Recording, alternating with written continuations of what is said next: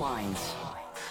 Welcome back to Fault Lines with Nixon and Stranahan on 105.5 FM and 1390 AM in Washington, D.C. on every Monday through Friday from 7 a.m. to 10 a.m. And you can be a part of the show, 202-521-13. And you can watch radio. That's right. You can go to Lee's personal Twitter feed, @Stranahan, where there is a fantastic Periscope feed. That's right, @Stranahan. While you're there, while you are on Twitter anyway, you might as well go to @GarlandNixon and follow me. Lee's Twitter feed, I pump it up a lot because it's really good, and it's a 20-minute segment. So if you like any particular segment, you can share that individual segment.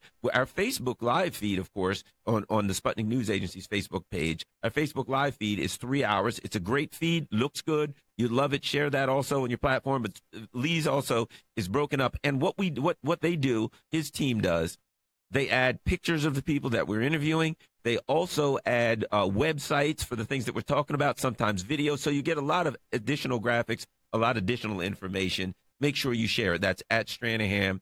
Share the Periscope feed, and @GarlandNixon, follow me. You can also go to YouTube. And now, Lee, your Periscope feed, where can someone find that if they want to find it on other social media platforms? I don't know.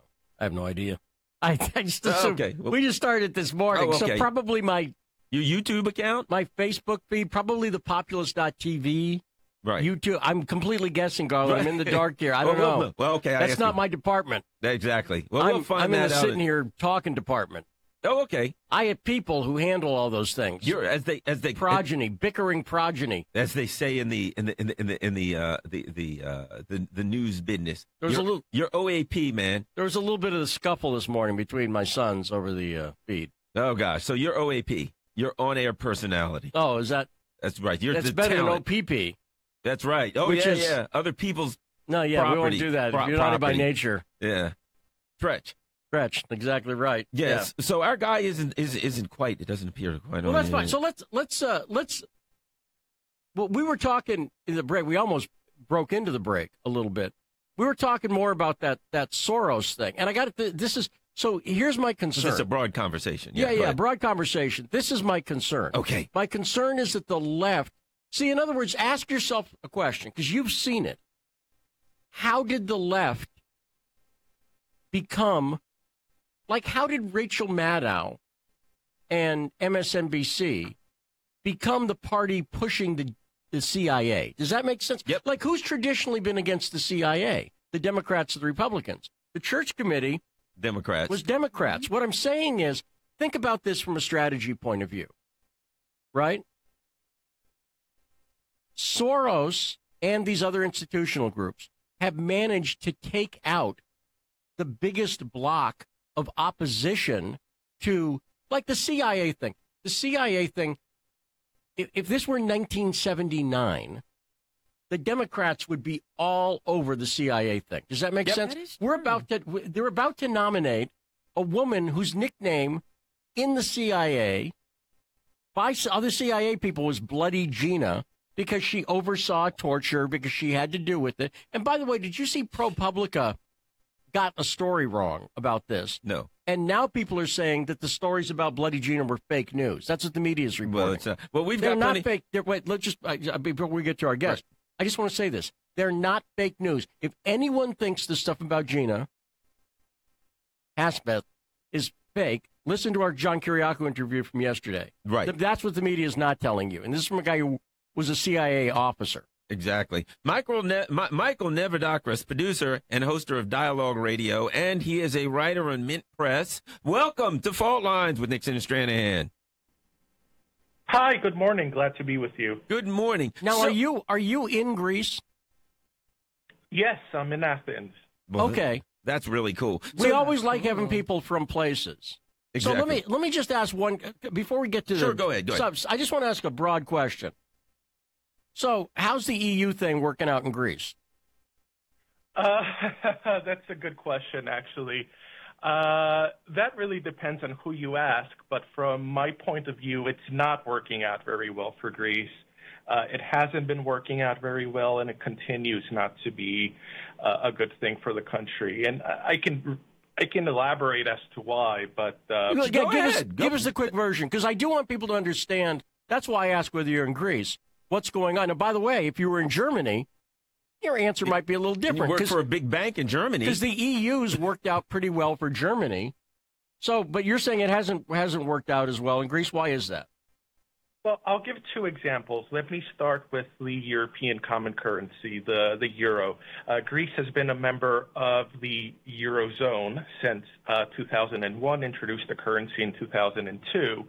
And what having the euro means for Greece or for any country is that the country no longer has control over its fiscal and monetary policy. So why has that been a problem in the case for Greece? In the case of Greece, it has been a problem because when the economic crisis reared its head in 2009, 2010, Greece was not able to make the fiscal and monetary adjustments that it would have been able to if it had its own currency. It was not able to devalue its currency to make the debt burden less of a burden. It was not able to do a lot of things that it would have been able to do if it had the drachma, if it had full control over its fiscal and monetary policy. Everything has to go through the European Central Bank in Frankfurt. And indeed, as a result, because Greece did not have control over its own currency, and because the government at the time was very much wedded to the European idea and to remaining a part of the European Union, that's how Greece ended up with the first memorandum agreement in 2010 that brought the first set of austerity measures and cuts to Greece, and since then, two more austerity agreements have followed. I'll give a second example, too, that has to do with European Union membership and not Eurozone membership. Greece has been a member of the EU since 1981. And one of the many, many different types of policies that the European Union has is the so-called Common Agricultural Policy, which pretty much sets quotas from country to country, what agricultural products to produce, what not to produce, how much of each product to produce, where those products can or cannot be exported and in what quantities and so forth. Farmers are paid to produce certain crops. They're paid not to produce certain crops or not to grow anything at all in certain seasons. And what this has done for Greece is the following. In 1981, Greece was mostly self-sufficient in terms of its nutritional needs. Today, it is self-sufficient in some sectors, but in many other sectors it is not, because it has had to follow EU dictates as to what it can and cannot produce. And I'll give an example here. In the year 2000, which was before Greece joined the Eurozone, Greece was fined, I believe it was something the equivalent of $3.5 million for overproducing milk and dairy products. In other words, going over the EU-imposed quotas. So on the one hand, Greeks are told that the country doesn't produce anything, that it cannot survive without the European Union, that it relies on imports. At the same time, the European Union, through its policies, is a main factor behind this, with the example that it gave regarding milk production, telling Greece that you can't produce more than a certain level of milk. So it's really quite contradictory, and it's been very harmful for the Greek economy and for the Greek people. Well, it sounds to me something like, I've heard it said that there were people in the EU that said what they wanted eventually was like a United States of Europe. It sounds like it's something far worse than a United States of Europe, because the states it sounds to me like the states in the U.S., even though they're under one federal government, have a lot more freedom to do what they want to do than even the countries in the EU. That sounds to me like, my immediate thought is, Greece is not a sovereign nation if you do not control your monetary policy, you do not, and your fiscal policy, and you do not control your agricultural output, and you're not a sovereign financially, fiscally, or economically. You're no longer a sovereign nation. I agree, and Greece no longer is a sovereign nation, and one example, of course, is the issue of fiscal and monetary policy, but there's other related examples as well. Greece, through the three memorandum agreements that it has signed, including the 2015 agreement that was signed by the current government led by the supposedly leftist Syriza government, has basically conceded much of its remaining national sovereignty. The country's budget and major spending bills have to be approved by the Troika, the so-called Troika, which is comprised of the European Commission, the European Central Bank, and the International Monetary Fund. Greece has turned over pretty much the entirety of its public assets, whether it's public lands or the public power company, the electric company, or all sorts of other significant assets, to what is essentially a private fund that will operate them and which can privatize them in earnest for the next 99 years. So we have a situation here where even significant laws within the country cannot be passed if the European Union and the Troika does not approve of those laws. So if you look at things from that perspective, then a country like Greece actually has less sovereignty than a U.S. state, which has a full ability to pass its own laws. Wow, this is pretty interesting, because here's what happens in the U.S. and abroad, and I guess it's the European Union's the stories they want to get out, and that is Greece is a screwed up country, and they've made all these errors, and they've screwed themselves up, and that the EU is trying to fix it and bail them out because they were they weren't reasonable with their fiscal policies, and now they're in a jam, and we're just trying to bail them out. Mm-hmm. That is what is pushed by the EU as the argument. So what is your argument against that premise that they push throughout here and around and worldwide?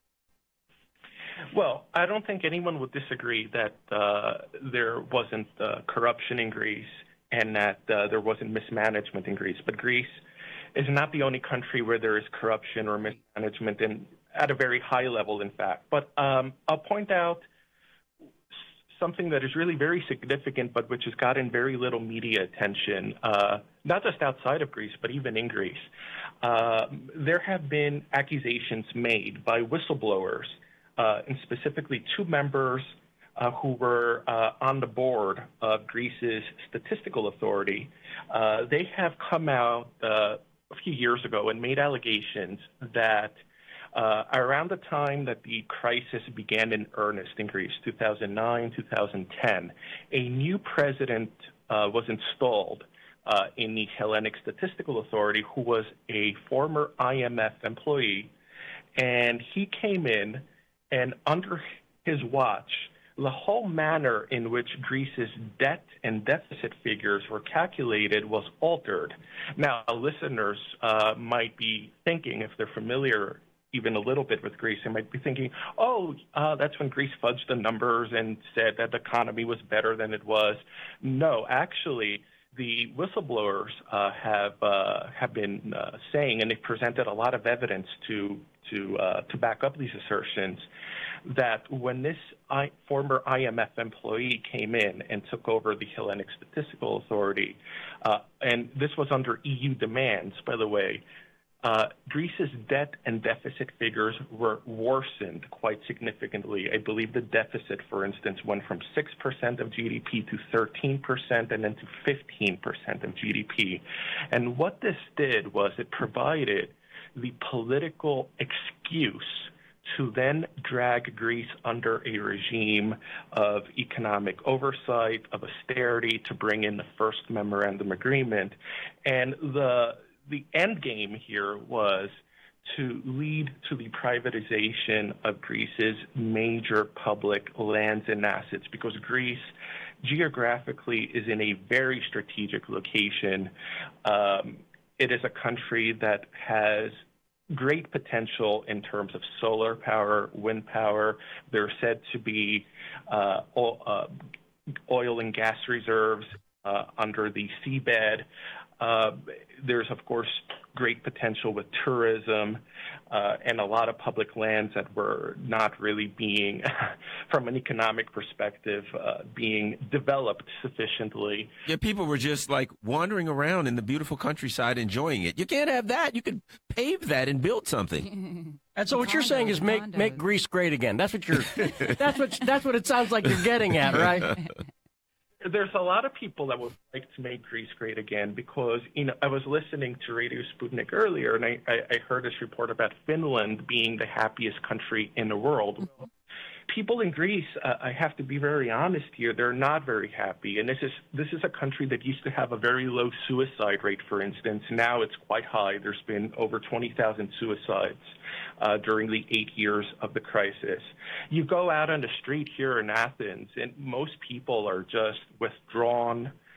They look quite miserable, in fact, because most people are having a very difficult time getting by. When the minimum wage in Greece, in terms of real purchasing power, is now at the level of Estonia, that kind of blows up any argument about Greece benefiting from its membership in the European Union and the Eurozone. Greece's real minimum wage was higher. This is according to OECD figures. In the year 2000, when Greece still had the drachma, than it is today in 2018 with the euro. So people in Greece are unhappy. There's just a lot of misery. Over 500,000 people have left the country. They call it the brain drain, looking for better opportunities overseas. A quick question. Well, Garland, I don't know if you've ever been to a Greek restaurant. Have you ever been to a Greek restaurant? They throw plates. Have you seen that where they throw the plates? No. This is the thing that they do with if there were plates in sort of celebration. I thought that was like a wedding. Now they're doing it because they're just mad. They're just throwing plates because they're upset. Well, I got a question, and that is, so in some of the European elections, and most of them now, we're seeing an anti-EU movement amongst voters. And it seems to me like amongst the working class, amongst the working poor, the middle class throughout Europe, there's kind of an anti-EU kind of fervor going on. Does that surprise you that that's going on, or maybe talk about talk a little bit about your thoughts on that? Well, you're in Europe. You can tell me. Does it appear the same way to you? It does appear the same way to me, and I think that the example of Finland notwithstanding, there is a lot of unhappiness throughout the European continent. Of course, the reasons for that vary from country to country, but there are countries that are having similar economic difficulties to Greece. So we do know about the examples of Portugal and Spain and Ireland, where there's also been a great brain drain, and Italy to a very large extent. And of course, we saw their election results there a couple of weeks back. There's also the issue of migration, and that is a big issue, of course, in much of Europe. It's an issue in Greece as well, because Greece is at the front lines of this wave of migrants coming into the European continent. Many of them are coming into Greece through Turkey. It's a very short passage across the water from Turkey to the Greek islands, and then from there they make their way, in many cases, into the mainland, into Athens and other parts of Greece. And this has happened at a time where Greece can barely support and sustain even its own domestic population. And it's really hard to get a sense of how many migrants are in Greece. I've heard numbers that are wildly divergent, everything from 40,000 to 800,000. And I really don't know what the exact figure is, to be quite honest, but I do know it's significant. And it's really putting a strain on the country's resources at a time where there's still over 20% unemployment, at a time where young people can't find jobs for more than 100 or 200 euros a month part-time. It's really making things very, very difficult for Greece. Well, Michael, we're out of time. Tell people where they can find your stuff, by the way, where they can find your writing. Well, I am the editor of the newly launched HellenicInsider.com, and I am also the producer and host of Dialogos Radio, which is at Dialogos, Dialogos, media.com. Well, Michael, you've been a great guest. We need to bring you on again because we didn't even get into the turkey stuff, really. But we love having people on. That's his website. A picture of us on it. Oh, really? Look at that. I wish it was a better picture of me, but okay. I appreciate it. But great guest. We always love having people from different countries on to talk about their experiences and to give us firsthand knowledge. We got our last hour of the week coming up. Holly Hood's in the studio. You listen to Fault Lines with Nixon and Stranahan.